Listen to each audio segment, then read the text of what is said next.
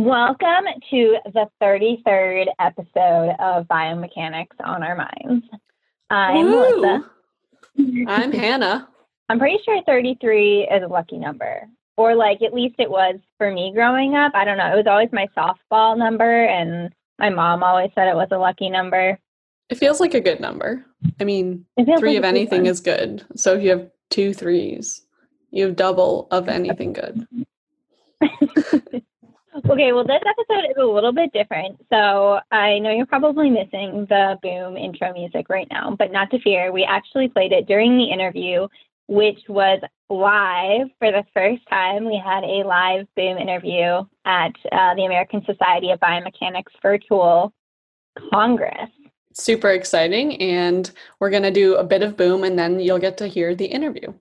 Yeah, so when we talk with Professor Michelle Sabick, so you'll get to hear from her, and she's actually the president of the ASB, and we just have a really awesome conversation to her about her current work. Now she's the dean of the Parks College of Engineering, Aviation and Technology at St. Louis University. So she talks about that experience, and we also talk about engineering education, which led to some really interesting conversations there too. That's totally good call on giving a nice summary of it. And even just, I think what Melissa highlighted is we didn't even know what deans did. So it was cool to hear a little bit more about that from Michelle. Yeah. Cool. Well, now we can do our bit of boom. Bit of boom. Bit of boom. Bit of boom. Bit of boom. So our bit of booms today are actually from the American Society of Biomechanics Congress that happened this past August. And they're basically just things that Melissa and I found interesting as we were mulling about the virtual conference rooms. And it was actually a much more exciting and engaging format than I was kind of expecting, having a lot of Zoom fatigue. So it was actually nice to be able to interact with people through the spatial chats and really get to meet new researchers and interact with even like the CEO of Spatial Chat was there. So that was cool. Lots of different people at the conference. Cool. I didn't know that, actually. Yeah, he kept popping in and out of Spatial Chat, and Lena Ting at one point was just like, "Oh yeah, can you talk to the CEO for a minute?" And we were all just like, "What?" That's awesome. So that was super fun. Yeah, great job to all of the organizers. I'm sure that must have been a massive effort for them to host that. Yeah. So the first bit of boom today is from Professor Annie Halilaj lab she's at Carnegie Mellon University, and she actually just received the ASB Young Scientist Award as well. So huge congrats to Annie, and we were lucky to have her in the DELP lab as well. That's exactly what I was going to say, that she's an alum of the Neuromuscular Biomechanics lab and just an amazing scientist and awesome person. Yes, and clearly echoed in her work and also in who she is. So really excited to share a piece of her and her students' work. Her student, So-Young Shin, had a poster titled "Combining Deep Learning and Top-Down Optimization Can Improve IMU-Based Kinematics." And this particularly caught my eye because I know a lot of us have been thinking about IMU-based kinematics, being able to use these wearable sensors out in the wild and try to recreate with the same fidelity some of the kinematics that we get in optical motion capture lab. So it was super exciting to see that they were successful with this combined approach of using both deep learning and top-down optimization. And they showed this with actually simulated IMU data from a freely accessible running data set of motion capture data. And then they also validated with some IMU data that they collected on their own. Oh, okay, cool. So it wasn't even necessarily from the same data set that they were predicting, like training versus predicting onto, which seems like then what their algorithms can be applied to IMU data collected for other people. Yeah, I think so. I think that was the goal, to show that it was working in both different settings. Yeah, and they were getting pretty good results using this combination for sagittal joint angles, which, are just basically our hip, knee, and ankle flexion angles. They were getting within 1 degree of error of optical motion capture, which they were sort of using as the comparison. So that's pretty exciting. Yeah, that seems like really good error. And I think we always talk about biomechanics in the wild, and this seems like a great study to move in that direction and sort of validate some of these efforts around IMUs too, because I think IMUs people have a lot of opinions about IMUs. Yep. So it's nice to see really like rigorous work and robust algorithms using IMUs. Yeah, definitely. Cool. Well, I'll share some work that I thought was really interesting. So there's a group of scientists from Georgia Institute of Technology, and they were studying the topic of knee joint acoustic emissions. And so this group has developed a multimodal smart brace that can record joint sounds. So it's like a brace around your knee that can listen to what's going on inside of it. So like those creaks and pops that you hear when you get up from a chair and stuff. Exactly. But like even at a smaller scale. So like even like when you're walking, like what sounds is your knee joint making? And they found that the acoustic emissions of the knee are correlated with joint loading, and the acoustic emissions were predictive of joint health in juveniles with arthritis during loaded and unloaded exercises.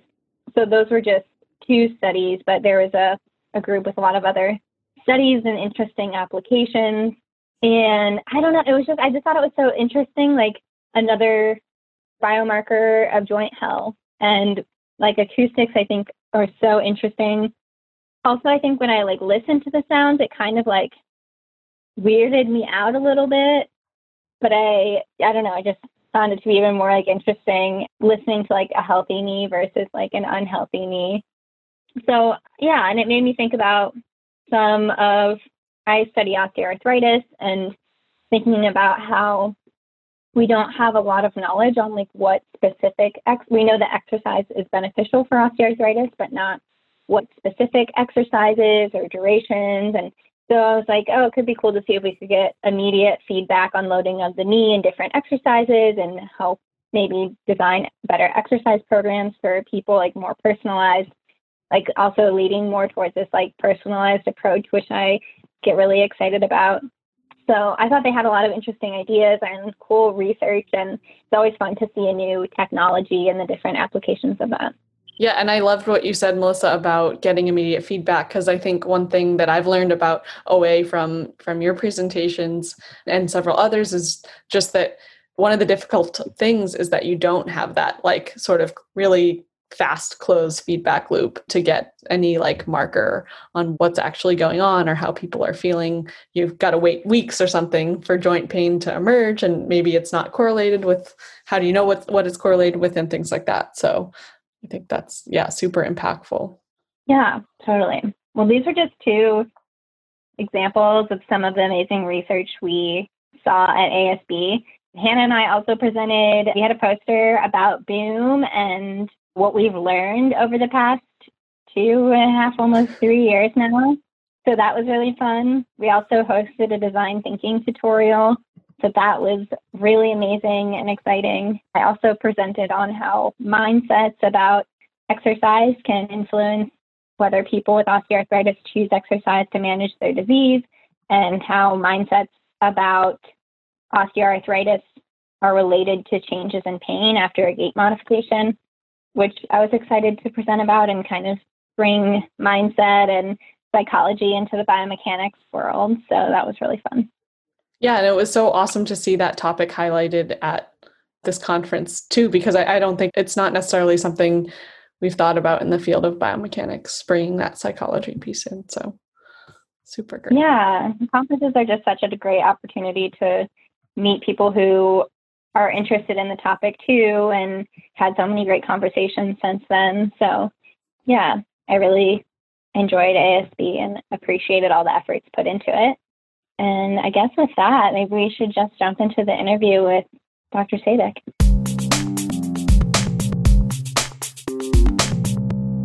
Welcome to our first ever live episode recording of Biomechanics on Our Minds. We're really excited to have you all here to learn and talk together. My name is Melissa Boswell. And I'm Hannah O'Day. And if you haven't listened to Boom before and you don't know us yet, we're PhD students at Stanford. And we've been hosting Boom for over 2.5 years now, which seems crazy. And if you listen to our early episodes, we're a little awkward. So hopefully we've improved. We cover a variety of topics in biomechanics, but also extend into other areas like mental health, failure, mentorship, and some other topics. Today, we're at the virtual American Society of Biomechanics 2020 meeting. Somehow we're allowed by the organizers to put on our very first live episode recording. So we've learned so much in the talks and presentations so far, and we're excited to have a little less formal conversation now. So with that, we are going to do something a little crazy. Do you want to play the song first? Oh, yeah. We're going to play our theme music, and then Melissa will give you some instructions. Welcome to Boom, where we have biomechanics on our minds. Boom. Boom. Boom. Boom. Boom. Boom. Boom. Boom. Boom. Boom. All right. Well, we hope that brought the energy up. And we're going to ask if everyone could unmute themselves. And we are going to do a 1, 2, 3 boom together to get it started. So after 3, everyone can yell boom. All right. Okay. 1, 2, 3. Boom. Boom. Awesome. Okay. All right. Thanks for participating in that. So just to kind of give you an idea of what we're going to do today, we're going to start with some questions that we've prepared for our guest, and we'll spend about 20 minutes in that conversation. And then afterwards, we hope to open it up to questions that you all might have. So feel free to send questions in the chat throughout. And then when we open it up, we'll call on those who have put a message in the chat to ask their questions aloud. Great. So those are the logistics. Now we'll introduce the guest of the episode. We're really thrilled to introduce Professor Michelle Sabick. Michelle is a professor in biomedical engineering and the dean of the Parks College of Engineering, Aviation and Technology at St. Louis University, and the president of the American Society of Biomechanics. So thank you so much for offering to talk with us today. Thanks. It's great to be here. So what has been the most exciting part of ASB 2020 for you so far? Well, I have to say that I was so excited to see how many people just attended the opening welcome and the initial keynote. And obviously there's been some great sessions since then as well, but I was actually watching the numbers of attendees, and there were well over 500 people there. And when we first realized that we had to sort of call an audible and go to a virtual conference, I think we had very few expectations of how many people would attend and whether it would really work out the way we hoped. So it was just great to see so many people participating at that very first event. And I think the other sessions that I've been in since then have been very well attended as well. So while it wasn't particularly about the biomechanics, although the keynote was great, right? I'm just so excited to see that people could participate. And I think we forget sometimes that we're disappointed that we can't be together in person at the conference, but some people who wouldn't otherwise be able to join us can join us in this format. And so in other ways, it's actually really a boon, right, that we get extra people maybe that can attend that otherwise wouldn't. So that's exciting to me that maybe we're reaching some people that we otherwise would not have been able to have join us for our conference. Thank you for sharing that. One of our first and favorite questions on Boom, and actually, Don, you noted this earlier and wanted to hear Michelle's story. So that gets kind of to our first question, which is what inspired you to become a biomechanist? And when did you know that that's what you wanted to be? So thank you for asking that. I've been reflecting on that ever since I was thinking about what questions I might be asked today. So I think it happened when I was an undergraduate in college, right? I knew when I was a junior in high school, I discovered biomedical engineering. And as soon as I found out about it, that was immediate. I knew exactly that that's what I wanted to do for my career. But specifically, I think I knew that I was sort of on the more mechanical side. So I think biomechanics was sort of my leaning, but where I really got sort of excited about it and where I kind of moved into my research area was I was a soccer player in college. And I played Division III. It wasn't as competitive as many people, but it was a big part of my life. And when you play a competitive sport, you end up sort of meeting people not only from your own team, but from other teams. So a lot of times when you play these other teams, you kind of know the people you're competing against because you've been at tournaments against them or whatever. And so there was one particular person that played my same position, right? So I had to guard her every single time we played, and she was really good. And I always, like every game, I knew I had to be on my game in order to keep up with her and to try to neutralize her. And one year, she tore her ACL. And so it was about another year before she came back. She was able to play again. She must have torn her ACL and missed most of her junior season and then came back for her senior season. But at that time she came back, she was wearing a huge knee brace and she wasn't the same player anymore, right? It wasn't, I mean, not that it was easy for me, but it was not nearly the same challenge. Like you could tell her ability to compete had been totally affected by going through this massive challenge. And so that really made an impact on me. Like, oh my gosh, what can we do about that? Why could she not come back to her former self, or will she eventually and it just hasn't happened yet? And how could I use my skills to help figure that out? Because number one, I don't want it to happen to anybody else. I don't want it to happen to me. I don't want it to happen to any of my teammates. And then I had obviously several teammates and competitors that I actually watched tear their ACLs in games, right? And that's as an athlete, right? It's always hard to see somebody get injured, but when you like hear the pop and you know what it is and you go, oh, they're not coming back for a while. And then you go, that could have been me just as easily as it was her. So it was that field experience, right, in sports that I think solidified it to me that I want to figure this out. This is going to be a challenge that I work on. Ironically, I'm now focused on upper extremity more than knees, but I did spend a lot of time trying to understand knee mechanics and how ACL injuries occur. Yeah, that's such an inspiring story, and just that want to be able to help people, I find is like really motivating for a lot of biomechanists. Would you mind giving us kind of a brief summary? You said your current work is no longer focused on ACL injury, but maybe just summarizing what your work is on now and that transition into it. Sure. So my current work, and honestly, the dean of my college, so my actual time to do research is pretty limited. So I still do it and it's fun, but it's more of a hobby than a major focus, as I would imagine some of your guests have it. They're just amazing researchers. So I have a couple of students in my lab and we focus on upper extremity biomechanics. We look a lot at the mechanics of the elbow and shoulder in baseball pitchers, athletes in general, but baseball pitching has been a big focus. And more generally, just doing good motion capture for the upper extremities so we can really understand how everything is moving. And especially right now, I've got a student working on ways that we can track the scapula non-invasively, but also easily, because since it's under the skin, it's actually, without medical imaging, it's hard to track. How I got there is like many, I guess, career stories. It's a bit of a crooked pathway. But the long story short is that after I finished my PhD, which was in biomechanics, it was more around the biomechanics of falls and hip fracture, I got a postdoc at the Mayo Clinic in Rochester, Minnesota, and met an amazing mentor there, Dr. Kainan An. And he was such a supportive guy. But I worked with him. We were working on wheelchair biomechanics. So it was one of those, I wanted to go to that location and work in that lab. And I was less concerned about which specific joint I was working on. And so that got me kind of into the upper extremity. And then my first job doing full-time research after my postdoc was working at a research foundation that basically did both upper extremity and lower extremity, but they had a position open in upper extremity. And so my wheelchair background sort of got me into that position. And that took me into the more competitive athletes and baseball pitching, which is just really fun. I think it's always so reassuring to hear like the kind of stepping stones, and you said crooked path, and really a lot of like people driven choices, it sounds like too, like you wanted a certain mentor or experience and kind of just following that and being open to that. I love hearing those stories. It takes a little bit of the pressure off when you're trying to figure out what you're doing. There is no one right story, right? We all just make choices along the way. So well, somewhere along the way, you sort of got this passion for improving the ways that universities deliver engineering education to students. And we'd love to hear more about that and just let us know like what sparked your passion for that engineering education.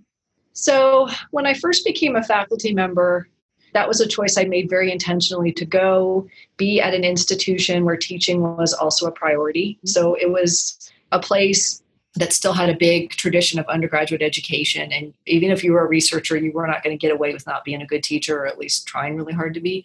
And I wanted that because I realized at some point in my probably late 20s that teaching was something I really enjoyed, and that I wanted to be an important part of my career, right? Not just something I had to do, but that I always wished I didn't. So I made that choice. But I don't think I had any ideas that I would do anything that wasn't traditional. I mean, like many of us, I went through engineering education that was a lot of lectures. It was some hands-on labs. Some of those were pretty canned and not particularly great learning experiences. And I realized after I became a faculty member and I was kind of sitting on the other side of the desk that grades and learning were not necessarily really the same thing, right? Like many people, when I was a student, it was the grade that really motivated me. I wanted to learn, but I mean, in the end, I also wanted the right GPA and whatever, the right test scores.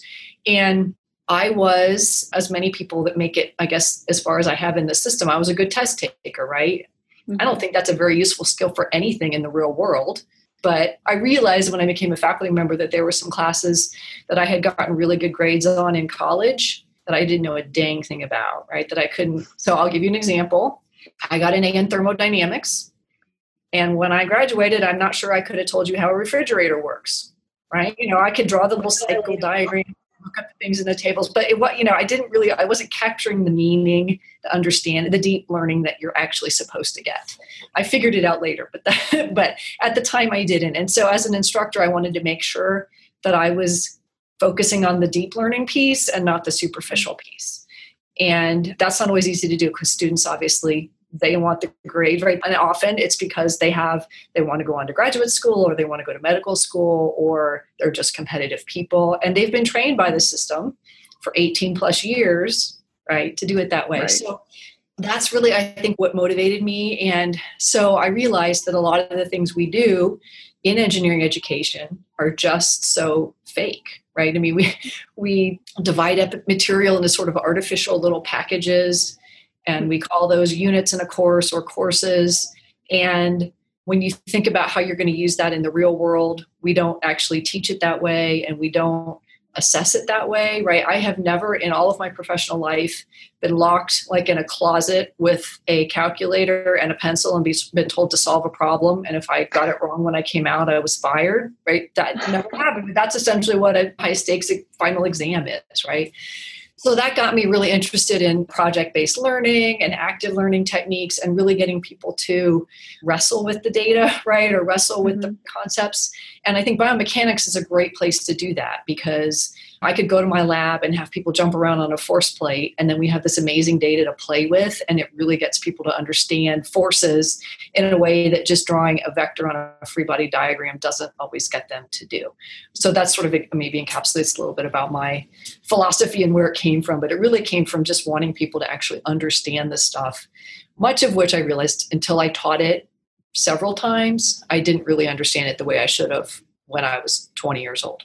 Yeah, I totally agree. Sometimes it's like a bit discouraging. I'm like, oh, I was in school for how many years and took how many classes, and I don't remember anything from that.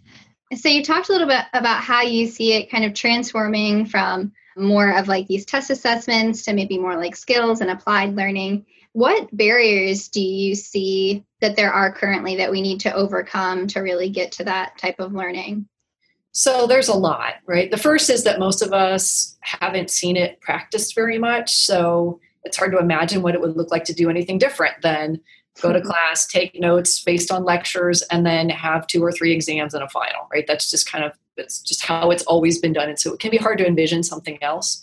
Thankfully, many of us, if you're in engineering or in other disciplines in biomechanics, have probably had project-based courses and stuff that at least make you think about other options, or good labs. But I think that's just really false, right? It's just not the way things are done in the real world. So I think it's really important, to the extent we can, to try to set up scenarios that are more like real life problems, right? And like a simple example, I used to teach dynamics. So when we do projectile motion, right, we always take out wind resistance, right? Because if you do, actually the problem, even really simple problems, get kind of hard to solve. But we don't live in a vacuum, right? Like there is no problem that I can think of in the real world where that would actually be appropriate, unless it was on the moon or something. Actually, and that's not even a perfect example there either, right? So thinking about how to get students doing things that are more like what they'll be doing in the workplace, whatever that will be, is my goal. The challenge is we don't know what that's going to be, right? So first of all, there's a million different career paths a student, even a specific discipline, could choose.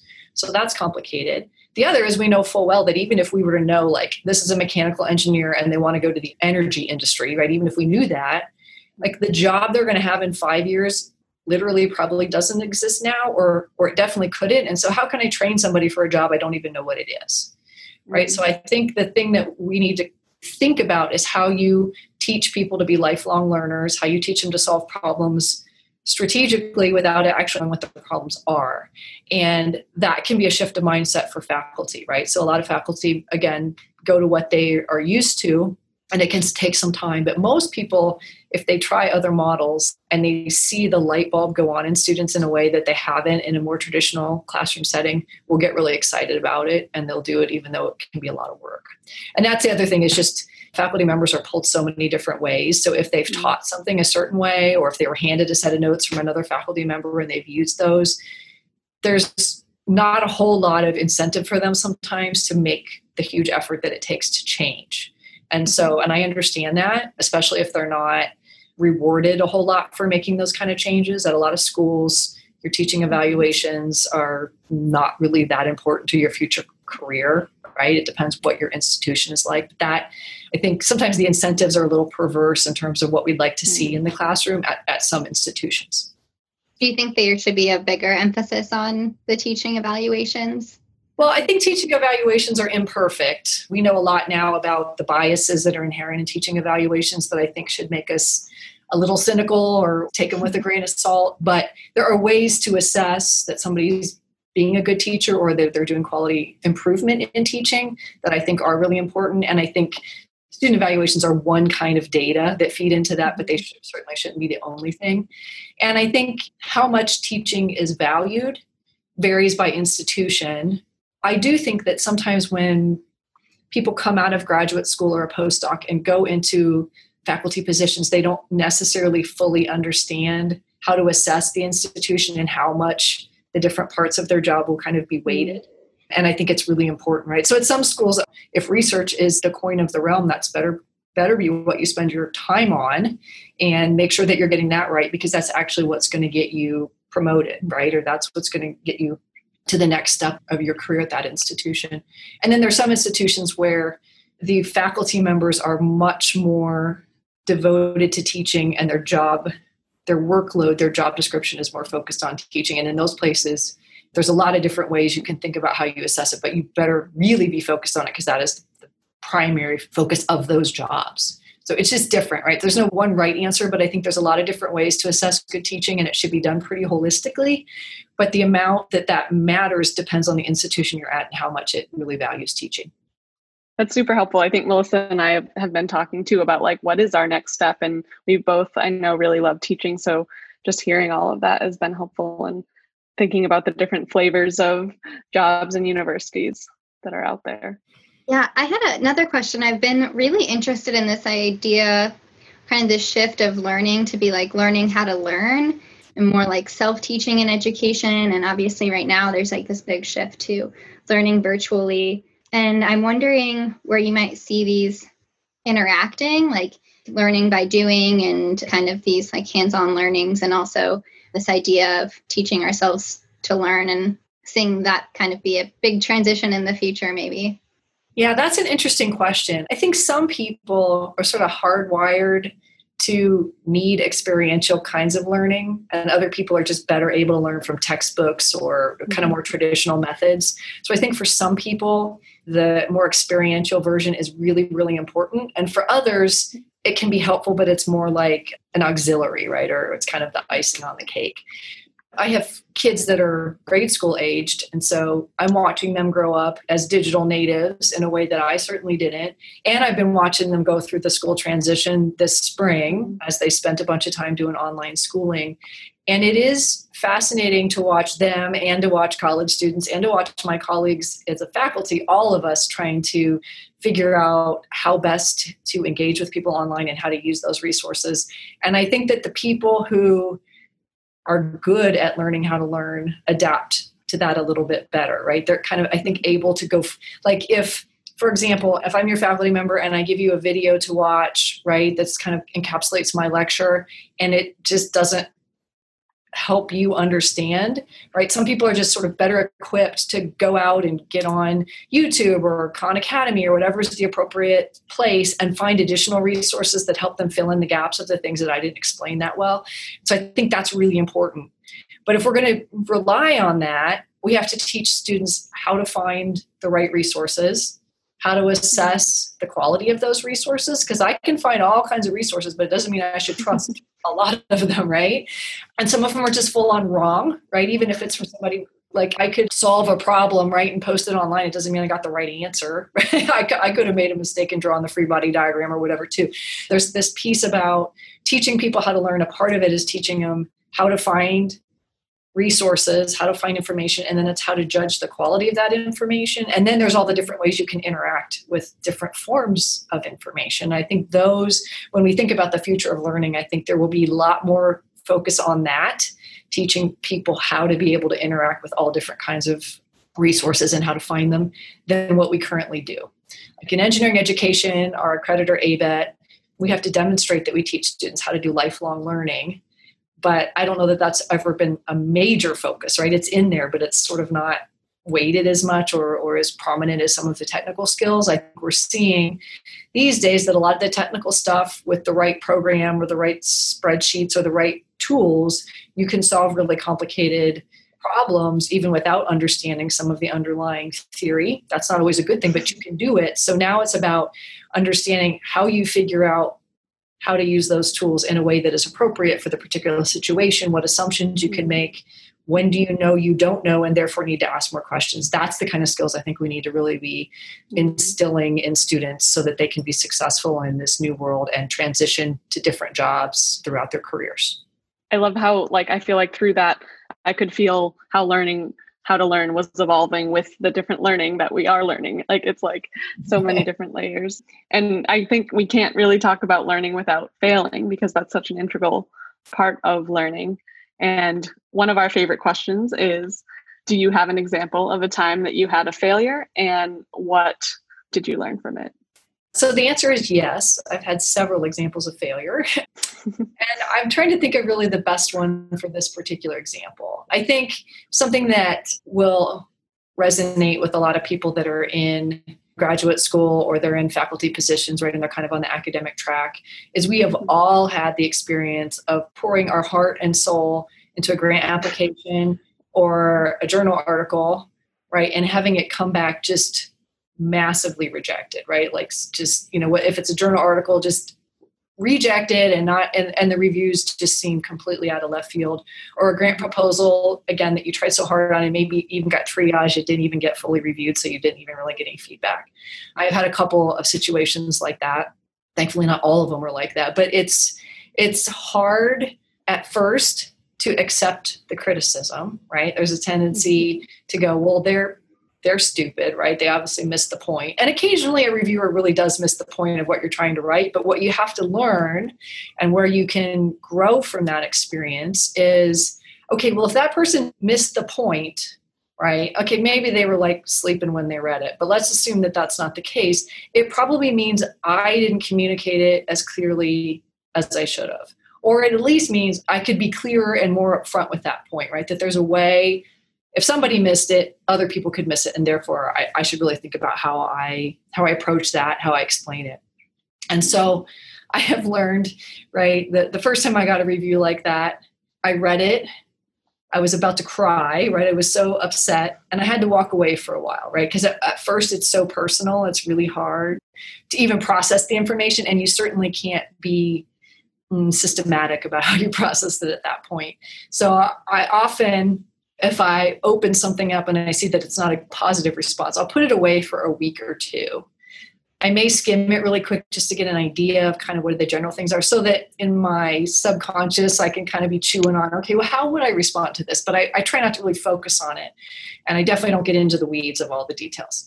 And then 2 weeks later or so, when the scab has healed just a little bit, right, and I feel like maybe I'm not so sensitive about it now, then I go back and look. and try to be as detached as possible when reading it, right? And think about, okay, what is the positive, right? What is the nugget of feedback in here that's actually really useful? And then that usually makes the next round of that grant application or that journal article so much better than the first one, right? If you can do that several times, you'll usually come up with some really just better ways of explaining things, better ways of articulating what you're trying to do, why it's important.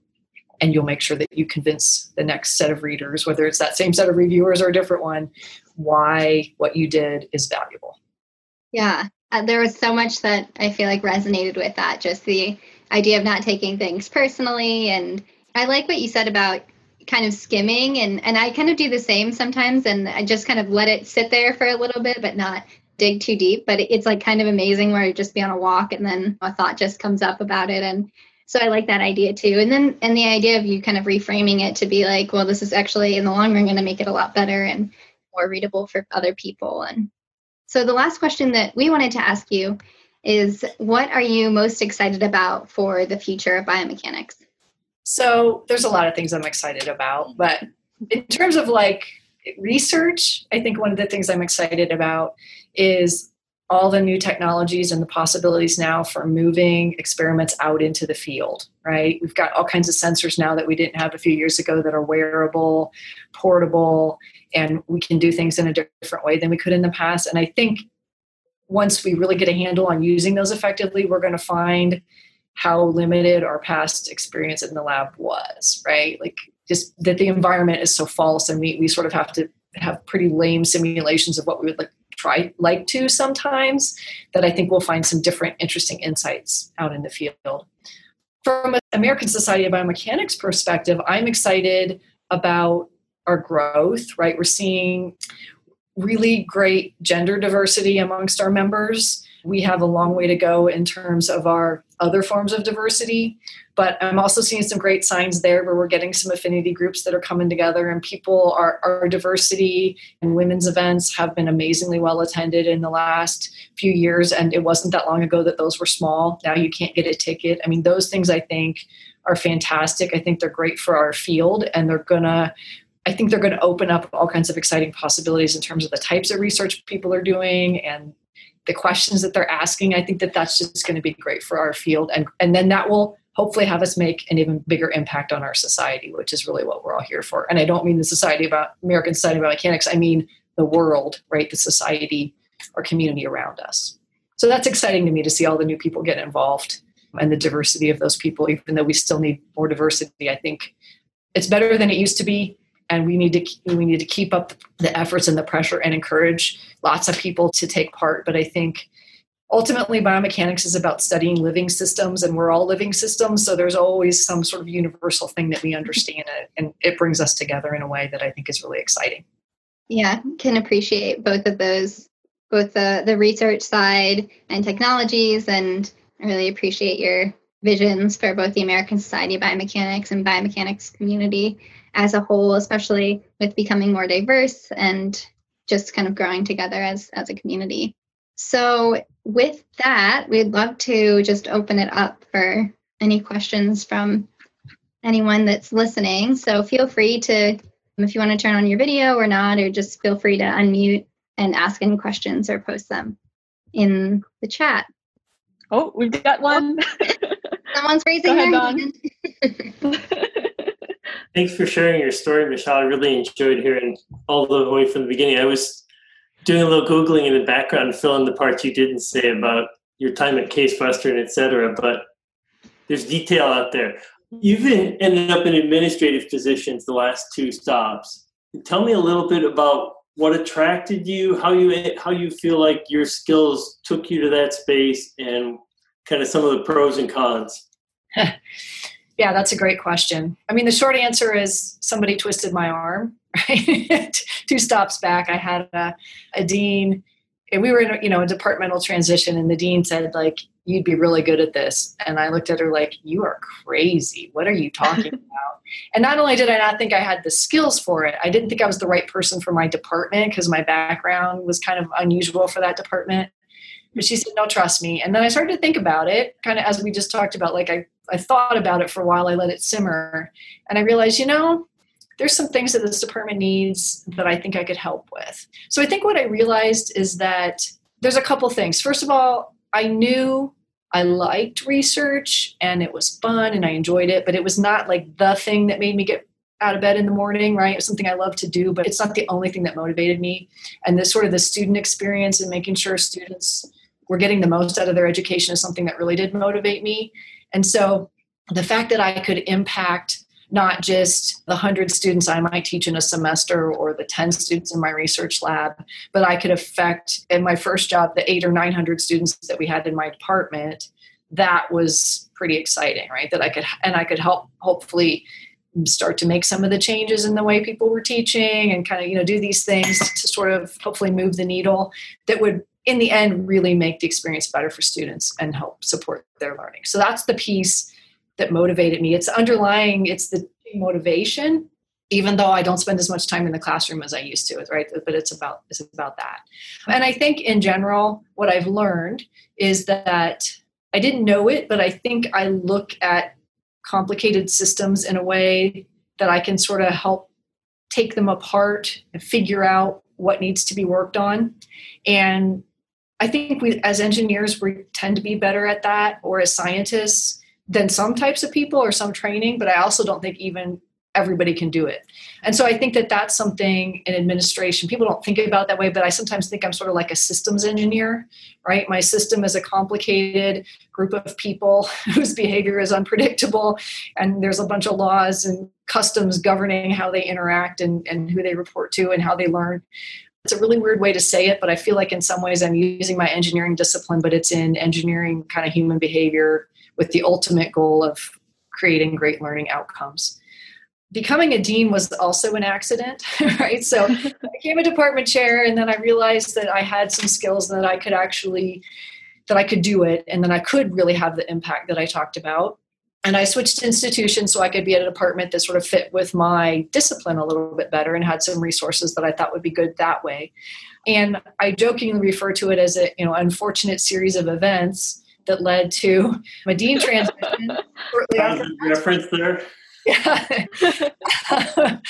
And I realized that we were going to do a search of, sort of amongst the people in my college. And I looked around and I said, oh, wow. I mean, if those guys think they're qualified for this, then I probably am too. I should at least throw my hat in the ring. It would be sort of irresponsible for people that could do this job to at least not step up and go through the process. So I ended up being a dean. I've been doing it just over 4 years now.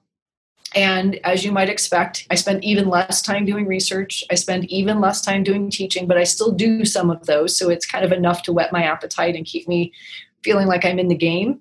Now, right, I have even a bigger impact over a bigger group of students across multiple disciplines. And I work together with the other deans and my provost to help shape the direction of the entire institution, right? So I've gone from sort of maybe 100 students a year to 800 students to, in a small way, 12,000 students a year, right? So that feels good. There's still so much work to do. It's not like we've transformed everything, but I do think that's the thing that motivates me and makes being an administrator tolerable sometimes. This year has been an extremely difficult year for everybody, but for those of us trying to open up campuses and figure out what to do, transition to online learning, it's been really challenging.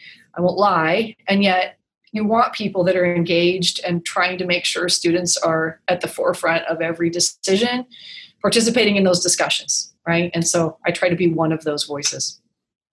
Well, I don't want to dominate, and I know this is being recorded, but I'm going to throw a little love your way because I've known you before you took on some of those jobs, and after. You haven't just transformed things, they've transformed you into an even better person, a better manager. I mean, I can see, and it's just so great to have you in the ASB presidential line to have kind of shown those skills to this society of ours. So thank you so much for sharing those skills.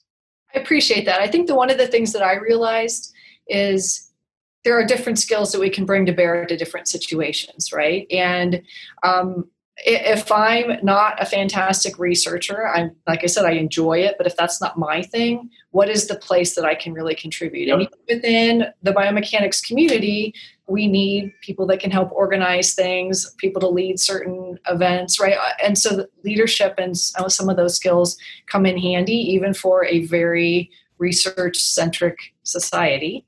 That's helpful. So I think that's one thing that's important for us all to understand is we have different skill sets, and it's just about figuring out where they fit in and where you can have the most impact with those particular skills. And sometimes it's not where you expect it, right? I mean, I think I'm probably glad that I was in the leadership position I am in ASB this year, because it's been a really tumultuous year. I'm sure many of other people could have done a really good job, but I think I was equipped in some ways to do this because of my past positions, that not everybody has that particular set of experiences. But thank you, Dawn. I appreciate it. It plays right back to your statements earlier about diversity and trying to diversify this organization more, because diversity brings so much. So thanks. Great. Yeah, thanks. And definitely, I think when you're surrounded by what feels like people who have the same skill sets, it can sometimes feel difficult or isolating when it feels like you don't fully align. So eventually finding your path and where you do fit, I think, is just such a nice thing that resonates really well with us and our listeners. So I see there's a question in the chat, so I'd be happy to address it. And the question is, what is the biggest piece of advice for graduate students early in their graduate careers to set themselves up for a career in academics? There's a lot of things I could say here, but one of them comes back to something we touched on earlier, which was understanding the different types of positions in higher education is really important. Whether you want a straight path or a crooked path, right? At least knowing what the different choices are, I think, is really important. So a couple of times I've actually gone and given a talk at like a regional meeting, and students ask questions, and I realized lots of students, even in they're in graduate school, right, which means they've been in university, probably 2 different universities, and they've gone through this system, don't fully understand how a university is structured and what the different types of universities are, and how to kind of understand, if I'm looking for an academic position, what my different options are. So I think to the extent you can study that, ask your advisor, ask other students that have gone on interviews, ask the postdocs who are looking at positions, right? Ask everybody you can a little bit about maybe their path and the types of institutions they've been at and how to figure out what's right for you, right? Because the reality is there are schools where even if you just stick just within higher ed, right, there's everything from 2-year colleges, undergraduate only schools where you're all teaching or maybe teaching with just a little bit of undergraduate research, larger universities often that still focus on undergraduate programs and maybe have really small graduate programs, or maybe only have master's programs and not doctoral programs. And then some that have small doctoral programs, and then some that have huge graduate programs at the doctoral level. And each of those is a little bit of a different experience. And if you're really interested in research, right, you want to be one of the ones that's got a ton of, probably you want lots of graduate programs so you have great students coming into your lab and the ability to get things going. But if you want a little bit different balance between teaching and research, right, there's these sort of other choices. But what people need to understand is if you eventually want to work at a really research-intensive institution, it's hard to do that if you started out at a teaching-intensive institution. Right? Because say you go there, you spend 3 years, you're a great teacher, but then when you go to apply for that job, if you don't have a lot of research to show, it's hard to move up.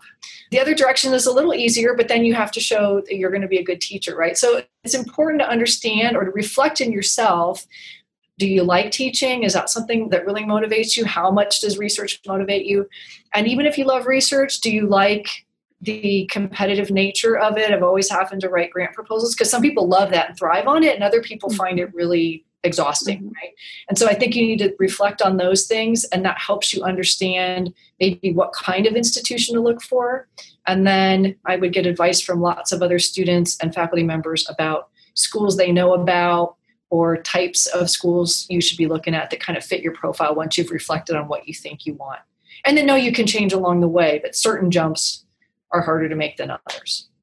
Yeah, that makes sense. So it just seems like a lot of talking to as many people as you can and learning about different paths. And it kind of ties into what you're talking about before about learning through experiences. Like not only are you learning skills, but you're learning what skills you enjoy doing and what things you don't enjoy doing.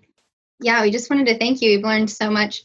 about you and your path. And it was really inspiring to see the kinds of skills that go into being a dean. We haven't talked to a dean before, so that was really interesting. But it's also nice to hear your story of how you got there and your research too. So thank you so much for talking with us. We really appreciate it. And thank you for doing this. I think this is a really cool venue for you to highlight biomechanics and the different opportunities in biomechanics and what people are doing, which is fantastic. So thank you for doing this. Thank you for inviting me. And I hope that you get to enjoy all kinds of great interactions at the conference this week and further on, since a lot of it will be available virtually afterwards. We appreciate everything from the American Society of Biomechanics and putting this conference on virtually and doing the work to do that. So we've enjoyed our time, and I'm looking forward to the rest of the conference. And thank you everyone for joining us for the first ever live Boom episode. Now for the most fun part of the episode. Just kidding. That was an amazing interview with Michelle. And I feel like I definitely learned a lot. And it was just really great to, again, hear that perspective of what it's like to be a dean, the things that she's juggling and thinking about for the future, as well as her own career path and kind of seeing the different turns that it took. Yeah. I was just reading the fails that we have written down, which we should talk about now. Perfect transition. That was... Okay. Research fails. Yes, it does. Hannah, do you want to talk about what was going on during this research fail? Or I guess not really research fail, but just... Yes, during this interview. So during this interview, virtual ASB, of course, was hosted from everyone's workspace or home monitors. As I'm doing our live virtual interview, all of a sudden I just hear outside my window an airplane that was way too close to my building and to the ground, because it was close to my building. It was also too close to the ground. And it was so loud. I could not believe. I immediately asked Melissa if she could hear that, because I wanted to mute myself, but she did not hear it. But she did say that we could add it to fails. So that is my fail. Everyone's okay. No one was hurt. All good. Yeah, that we're aware of. It's just kind of bizarre because we're between two airports, but definitely not close enough where a plane should be that close to any building. Not only did that happen during the interview, but we also had a Zoom bomber, which was my first experience with a Zoom bomber. Same. Which for that, it could have been a lot worse, to be honest, right? But do you want to describe what happened? Okay, I'm trying to remember. I feel like he jumped in the beginning, right?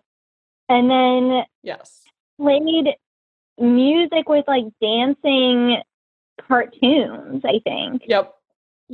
It was green. That's all I remember. A green cartoon. cartoon. Shrek or something. Oh, but, maybe Shrek. Yeah. It was actually kind of fun. And we were all just I don't know. It feels kind of just lighten the mood a little bit. We were was that even a Zoom bomber, or was that just someone that was supporting Boom? So anyway, it could have been bad. Luckily, it wasn't. And we were able to still have an awesome interview.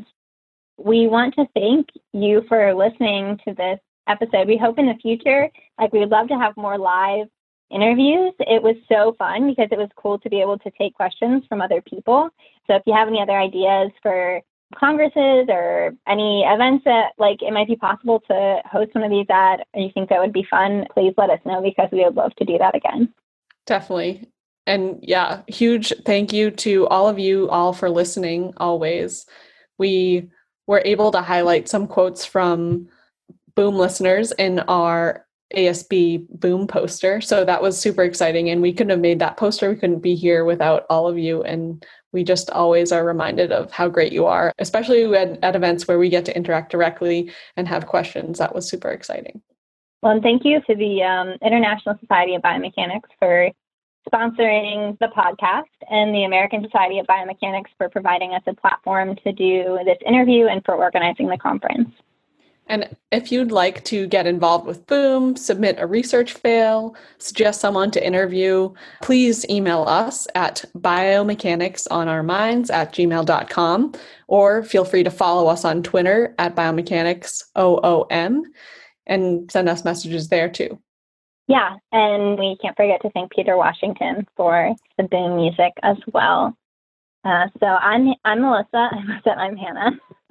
Who even knows anymore? We can switch it up. I'm Melissa. And I'm Hannah. Biomechanics off our minds.